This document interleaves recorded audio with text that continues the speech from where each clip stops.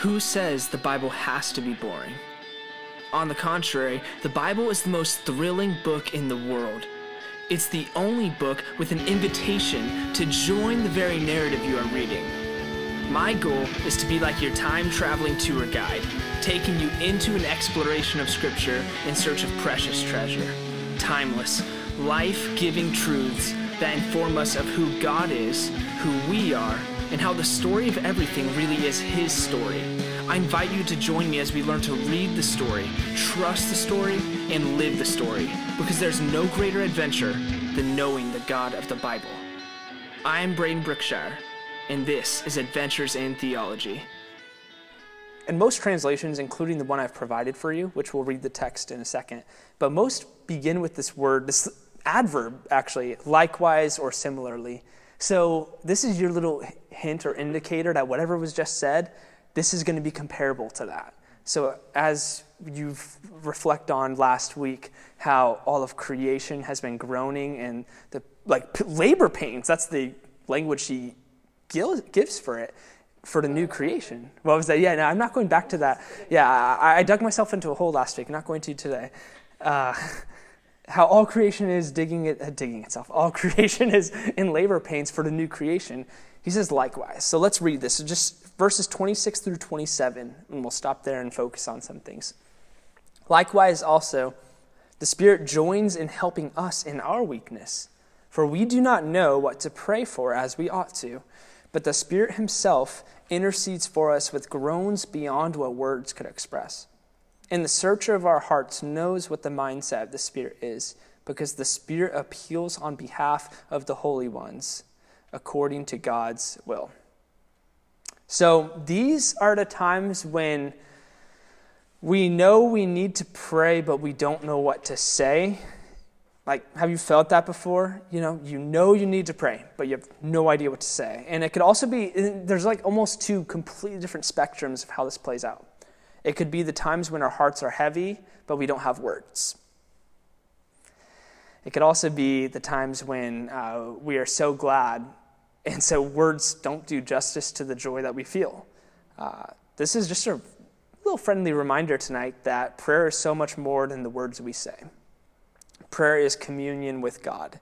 And so sometimes it involves words, but at least from my own personal experience, and maybe this is just me, but more often my prayers are filled with wordless presence of God than it is actually with words itself. So as just a little encouragement, if you're considering growing in what it means to craft time with God via prayer, it doesn't have to involve words. I guess that's the part, I haven't processed this. I didn't think I was going to process it out loud, but why not?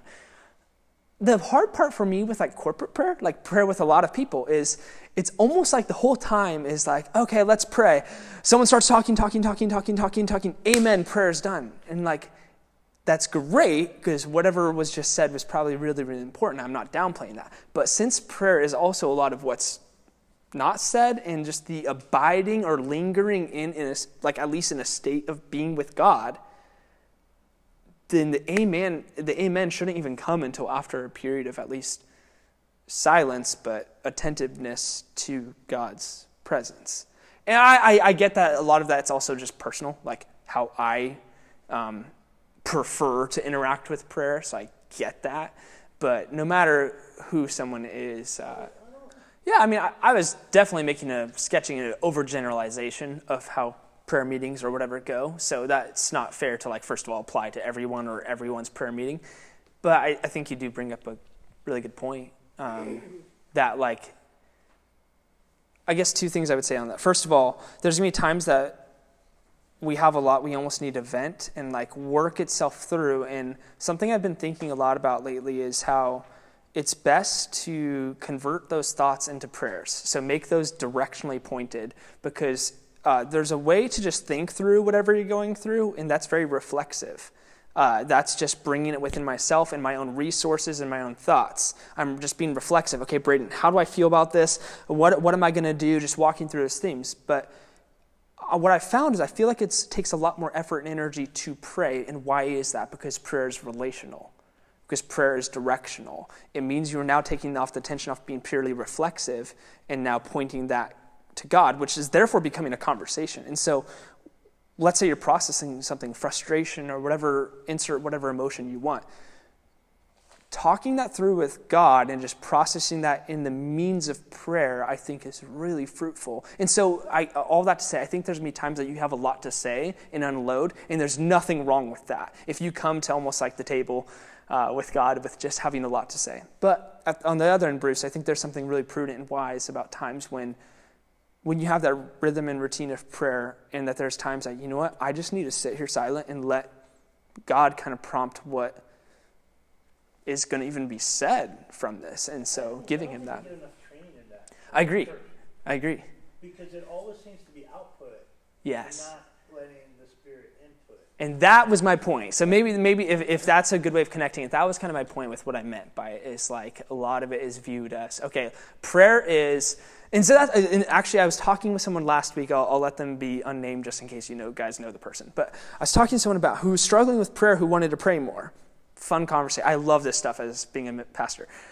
And as he was talking about prayer, he had this idea. Literally, it's just crazy, guys. Like, you don't assume what people know or don't know, right? And so he thought literally prayer was the words you said to God, and then when you said amen. And so for him, he's like, I just don't have that much to say, so I've been trying to pray for 10 minutes, but I don't even have 10 minutes of content. I'm paraphrasing here what he's saying, but I get it. And and I get it, but he's comparing it to, I guess he knows some people, and I know some people too, who are total intercessors in prayer. My gosh, these are the people who man, you could give them an hour, and they have content for that prayer. Wonderful. Not knocking them at all. Actually, that's awesome. Good for them. But my point is, though, that let's say you're trying to build a discipline of having 10 minutes, 20 minutes, whatever, of prayer, whatever that looks like for you. You don't have to have 10 minutes of content to have 10 minutes of prayer. You don't have to have 10 minutes of output to use your language. I like that. You don't have to have 10 minutes of output to have 10 minutes of prayer. You can have 1 minute of output and have 9 more minutes of prayer. And I think this passage in Romans 8 is really cool because it's one of the passages you can go to if you're building a theology of prayer. This is one of those places you would go. Obviously, it doesn't fill in all the picture, but it's not the whole truth, but it is the truth, right? So in this case, there's something to be said about the role of the Holy Spirit joining in to help you in your weakness. And so again, whether that's the spectrum of your heart is heavy and you don't have words, or you're really overglad and you're trying to commune with God even in the state of joy, and the words don't even do it justice. And no matter where it is in the spectrum on those polar opposites or everything in between, there's a place for that because to get technical here, the way in which it's talking about weakness here doesn't necessarily mean in something about us being morally incompetent. That's not the point of this word for weakness right here. The point of this word for weakness is just in the fragility of our state that we're in. As on this side of redemptive history, remember how there's some things that are now and some things that are not yet. Since there's some things of us that aren't true yet about how we will be, at least in our relationship with God and stuff, how liberating is it to know that, you can be honest that even in prayer, we are very imperfect in how we come to God in prayer, and that's not knocked and counted against us. If we link this also to something that's already been said in Romans 8, we can piece a little bit of what Paul might be implying here. So, for example, I'll get to you in a second. So, for example, with the Romans 8, I think it's verse 16, right? How the Spirit himself testifies with our spirit that we are children of God. I think, and Heather, you've brought up a story of that. We brought up a few stories of how sometimes God's Spirit will do that, and sometimes that's through the means of prayer. There's going to be these wordless things. At least for me, I don't get these audible things from God. If you guys do, cool. That definitely can happen. Doesn't happen for me, okay? Hardly ever. I think there's been one time that maybe was that. But for me, though, it is these times, though, that the Spirit is speaking into something or affirming something in me or something like that. But it's not with words, but it's so vocal. It's definitely language. It's definitely communication. It's just not the way of communication we do. And so in a similar sense, I love that. I think Paul just put it so perfectly to the human experience, or at least I should even specify, to the Christian experience. Because he says how intercedes with us with groans beyond what words can express. How cool is it that God basically can speak a language to you that you know is him, or will discern to know that it's him, even though it doesn't fit the category of words. Yeah. So the way I would kind of parse those out is, I think what you're describing, what I'm describing, what we're kind of describing with this a silent attentiveness to the presence of God fits what classical Christian spirituality would call as contemplation. Contemplation is more of the embracing of the silence, but also not the silence for silence sake as other, I guess, religions or spiritualities would call it, but silence for the sake of engaging the presence of God in that silence. Whether God does interact via some sort of communication in that silence, or if it's just that God meets you in that way in other ways that feels like just like a touch, or his warmth or his peace or his joy or something that comes in that. But contemplatives in Christianity, that'd be more contemplative. But meditation, of what I understand of how Christian meditation interacts with prayer, is more of like you are intentionally putting something into your mind, whether you're meditating on a passage, because that's the most original use of meditation, by the way, to chew on something, is where that Hebrew word for meditate comes on. It's like, masticate. Yeah. So it's a way that a cow would chew its cud. That's where meditation comes from, the word. But so it translating that into spirituality, that would be how, like, if I'm going to meditate on a passage, so Romans 8:1, I'd be mulling that over again, like in my head, like, there's no condemnation for me. God, like, please remind me that I'm not condemned, that I can come to you with full confidence. Like, there's no condemnation. Like, it would be mulling that over. So it's a very, very active practice in meditation of how you are engaging that. Whereas in contemplation, you're kind of trying to position yourself in a static but like passive role for whatever God wants to do with that time. Whether he's going to speak or whatever, it's a lot more passive. So if you hear him speak, then that contemplation could also involve prayer. Because yes. If we're defining prayer as communication. Yeah. And that's where, to go to semantics, that's where I like to define prayer. I think communication is a facet of it, but at even more raw core of prayer, I would just say is communion. Communication is one outworking of prayer, because whether that's us speaking in the communication or, as a dialogue, or if God's speaking back to us, but again, even when there's no words, whether on my end or his end, there's still communion. That is still there even if there's no communication. Actually, to be honest, I think that if we're going to be a people who build a vibrant and consistent prayer life, we're going to have to be very comfortable with the fact that there's sometimes communion and no communication. Because even some of the greatest giants of Christian history had periods of silence when it came to the communication part, but there was an unbroken communion. And that, to me, is why I would define prayer as communion and sometimes an outworking of communication. And so that's why prayer is a multi-dimensional way of interacting with God. That, to me, is so important when I talk about prayer. It's multi-dimensional. It can look like, sometimes for me, it's contemplation. Sometimes it's meditation. Sometimes it's intercessory prayer for others. Sometimes it's petition. It's, God, I have these things I want to bring to you, and God welcomes that. Sometimes it's gratitude, prayers of gratitude. Sometimes it's prayers of repentance and confession. Sometimes it's prayers of guidance, like I need some guidance on this. Sometimes it's protection, prayers of protection. Power. So see how like prayer is kind of like this arsenal that you have access to, but many Christians, since we don't talk about this enough, in my opinion at least, we see prayer so siloed into one of those. Whatever you grew up as, you probably saw as, okay, it's when I ask for things, or okay, prayer is when I confess my sins, or prayer is when I intercede for others, or whatever it is, but like it's... So think about what happened in Isaiah chapter 6. So the prophet Isaiah, when he's commissioned by God, he is somehow has this incredible scene where he's brought to the throne of God, and he sees the glory of God. And what is his first reaction? Instead of just purely celebrating, this is awesome, I'm seeing God. Oh my gosh, he is overwhelmed with, interestingly, not just his sin, but the sin of his people. Fascinating little side note right there. But like, he's so overwhelmed with sin, basically. Like, and how that is like, oh my gosh, I'm staying in the presence of someone who's so good, like so perfect. I'm not. And so then, yeah, I'm a man with unclean lips, that whole thing. And so the seraphim, right, come to cleanse, put a hot coal and all the symbolism there that we will not unpack in detail right now. But point being, isn't that interesting, though, that when Isaiah is having, debatably, or I guess presumably, the most spiritual experience of his life, at least up to that point, the first thing that's brought to his attention is his sin, and that's led to a confession and led to an atonement for it. So in a similar sense, going to what you're saying, Heather, I think there's obviously in community we need more of that confession and reminding of each other, but also even in your own individual prayer time, I too find that to be true, that times when I feel very at ease and wow, I'm sensing God is really, he's always near, but I'm sensing he's really near in this moment of prayer.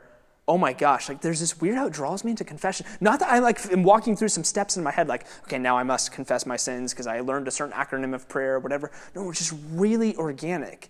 It's really interesting, and I've journaled about this a lot, and so that's why I find the connection quite fascinating.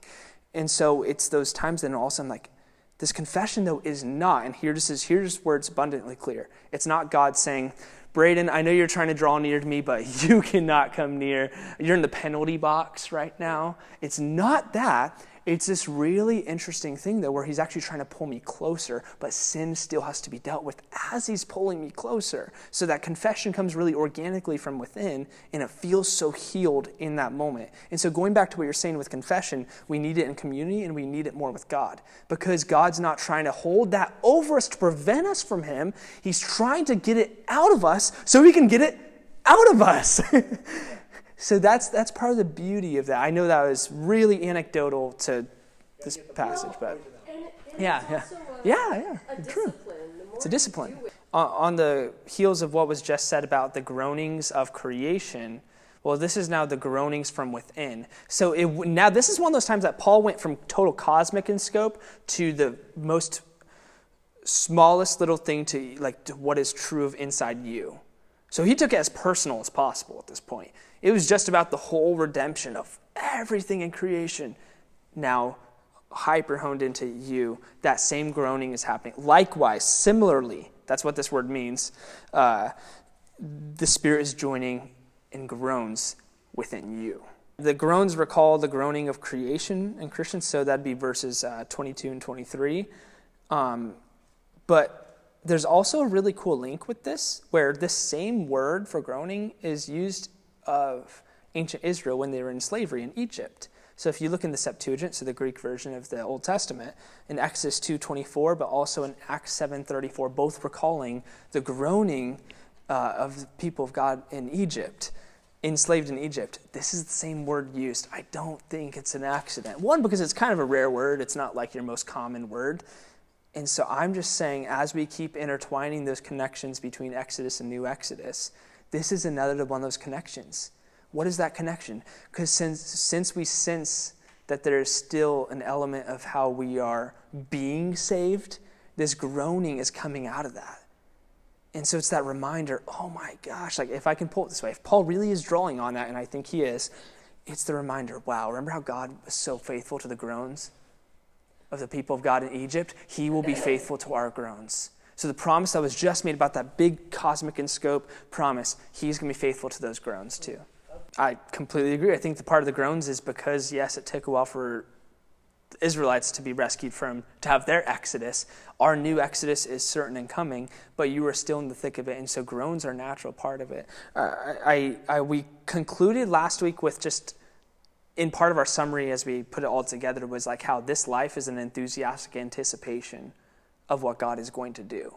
That's a huge part of this life. And so, that's the positive, fun way of saying it. This way is a little bit more in the dirt, feet planted firmly on the ground way of saying it. That, hey, you know what? This life is full of groans. But how good is it that God is not the opposite of that God is not absent in that?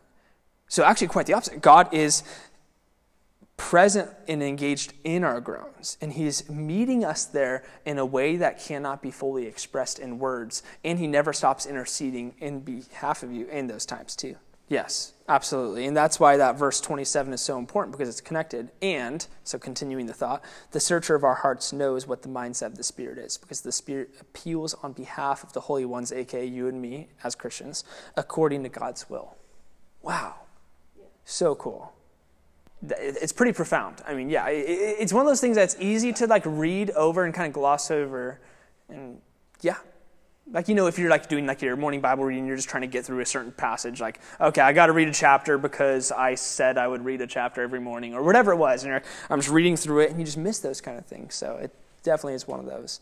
But yeah, so like, I guess in this way, in verses 26 and 27, Christians are living within this like wrinkle of time between the now and the not yet of God's ultimate eschatological new Exodus kind of plan of salvation for not just the cosmos, like as it was in the previous passage, but also for us. And so prayer, and specifically the Holy Spirit's prayer within us, is like that breath that sustains the momentum as we're moving forward towards God's ultimate plan. It's just this beautiful picture. And if I had to put an illustration to it, it'd be this. It's like walking to the spot you're going to go to pray, whatever that is, whatever comes to mind for you. And as you get there, you see the Holy Spirit is already there.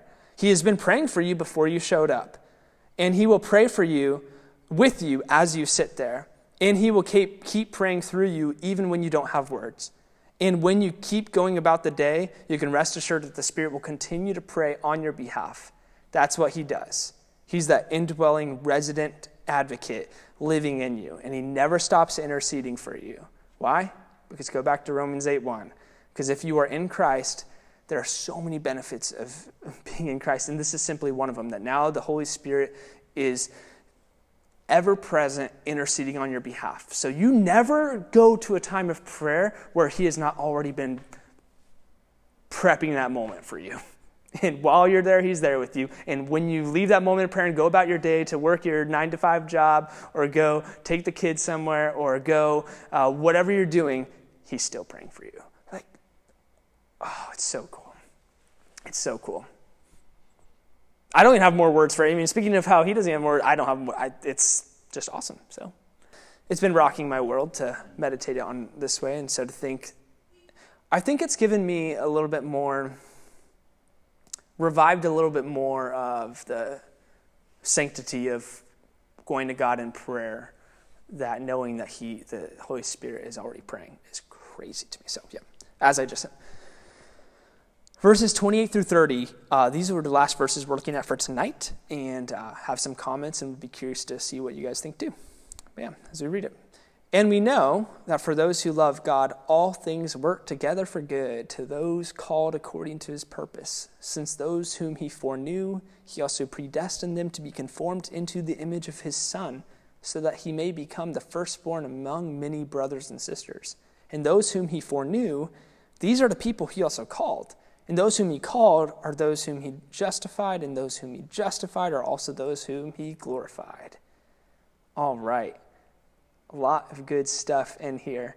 I think we get to notice here that this is obviously coming just right after this, so let's keep it really connected to it. Part of what the Holy Spirit is doing in his intercession is helping us see that all things are working together for an ultimate good, if we're called according to his purpose. It doesn't mean that everything that happens is good. It means that it's all being used to work together for good, and that's a really important distinction, I think so. At least in this passage, the part that's predestined, you have to link it to what it says immediately after. It's not just says, and predestined, closed sentence, he also predestined them to be conformed into the image of his Son. Okay, so predestination here is being spoken of as a trajectory, a goal in mind. What was predestined was for those to come into conformity to Christ. And so it'd be kind of like this. This is an imperfect analogy, but it's the best one I can think of. The San Diego airport has scheduled flights all over the world, frankly. But so if there's scheduled flights to New York, already scheduled and booked, and it's going to take off at 7 a.m. or whatever, there are some who buy tickets to that predestined flight. Okay, so the flight, what is predestined about that flight is that is leaving from San Diego and it's making its way to New York. What is not specified in that is who are going to come along to jump on board that plane. Imperfect analogy, yes, but I think the focus of what's predestined in this passage is the goal of where the plan is going, not on, okay, and that person's predestined, that person's not. No, and you guys are allowed to disagree and view things differently on this really big question. I think this question, especially when you bring in Romans 9, 10, 11, I think where it goes awry is when you read Romans 9, 10, 11 to be a passage about individual salvation. Because it does talk about God choosing, and I'm not downplaying that. That is a huge part of Romans 9. God is choosing. But what Paul was recapping is how God chose particular people for the vocation of bringing about the Messiah and what they would do in that plan of God. And so by choosing Jacob and rejecting Esau, this is not about salvation. It doesn't mean that Esau is automatically written out from God's book of life or whatever. Esau could very well have a saving relationship with God. In fact, there's hints. I mean, we don't know, but there's hints in Genesis based on how Esau's life kind of concludes and what we see and how that plays out, that Esau seems like he has a relationship with God. So the point isn't that God rejected from relationship with him. The point is that God rejected him from being the one who's through his progeny, that the elective vocational purpose, because it had to go through someone to what God was doing. And so in a similar sense, if we're going to use election as putting salvation automatically on it, there's a problem. Because Israel is elected and was elected, but not all of Israel is of Israel. And what Paul does there is we know from Israel's history, people like Achan did not end up expressing loyalty to Yahweh, right? And there's a few others. There's quite a few. I mean, and that's why even in the prophets, by the time the prophets come, the minor prophets, major prophets, it speaks of this remnant. Wait a second. If there's a remnant within Israel, that means that some are not truly worshiping Yahweh and have a relationship with him.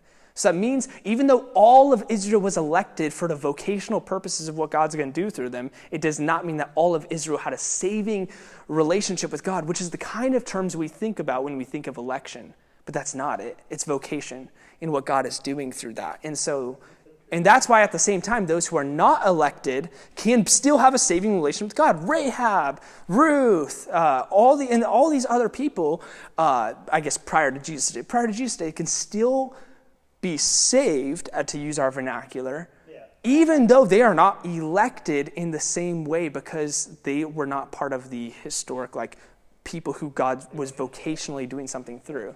So I guess all that to say, I don't know how to resolve all the questions with that topic, and I'll admit that both sides have really compelling points. I'll say it this way. Whether you are a Calvinist, Arminian, somewhere in the middle, neither, or don't care, in which we stopped talking about it 10 minutes ago, wherever you are on that, I'm not trying to persuade you out of it. Take it that way. Because I think, yes, while I embrace this is a little bit mysterious, I don't have a qualm with whichever one you hold to. If you are Calvinist, Arminian, somewhere in between, or don't care, great. I'm not going to try to persuade you out of that. Yeah. I'm not going to try to persuade you out of it, partly because this is probably the theological question I will be totally comfortable chalking up to mystery, and I'll even say it this way: I no longer even investigate it. I have total peace with moving my energy into studying and looking at and thinking through other things, and being okay with whatever the outcome of how the inner workings of divine sovereignty and human responsibility interwork and the interplay of that, I'm fine with that. So whatever your view is, and however interest if you're super interested, I'm not trying to squelch your enthusiasm. If you're not interested at all, I'm also high-fiving you that's fine to not be interested in it. So that's all. Cool. We have only a few minutes because it's already 8 o'clock. Wonderful. So a few quick comments here. It's really cool. At the end of verse 30, he says he's affirming something that's already true of us, that we are foreknown, and we're not going back into that. We've been called, and so these last two words here, that we have been justified, so made right with God, going back to Romans 8:1, right? And then also that we have been glorified. And now that's a fascinating one to put kind of in that past tense right there. These are all aorist verbs in Greek. So in the aorist indicative mood, this is your way of communicating past tense. So this has all happened, and we agree with these. Yeah, I've been foreknown, I've been called, I've been justified. We can all yeah, I get that. But then we've been glorified. Wait, Paul, you just in the previous passage mentioned how this whole glorification is yet to come. You put this in the not yet category, and now you're speaking about it as a now.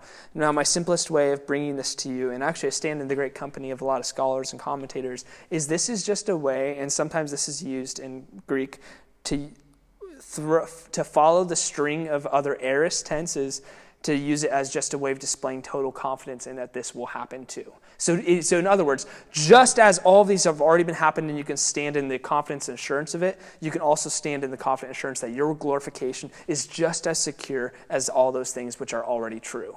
And so although the implications of the reality of being glorified have not happened yet, it is a set and sealed in stone, and you can stand in that security.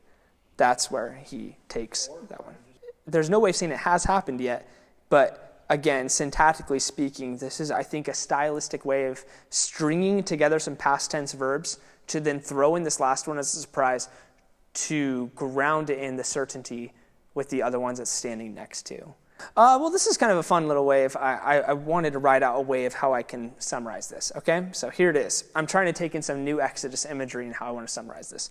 From Passover to the Promised Land, the Christian journey embraces how all things are being dynamically wielded by the sovereign King of creation as he takes his people toward a glorious new destiny. All things in that way are working towards good.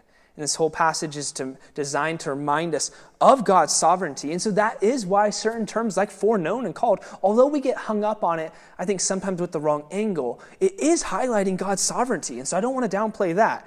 It's highlighting that and how he's exercising all of that in love, which is actually a really great transition into next week's passage. The last passage we'll look at in Romans chapter 8, verses 31 through 39, which is no doubt about God's unconquerable love for us in Christ. Something we will explore next week.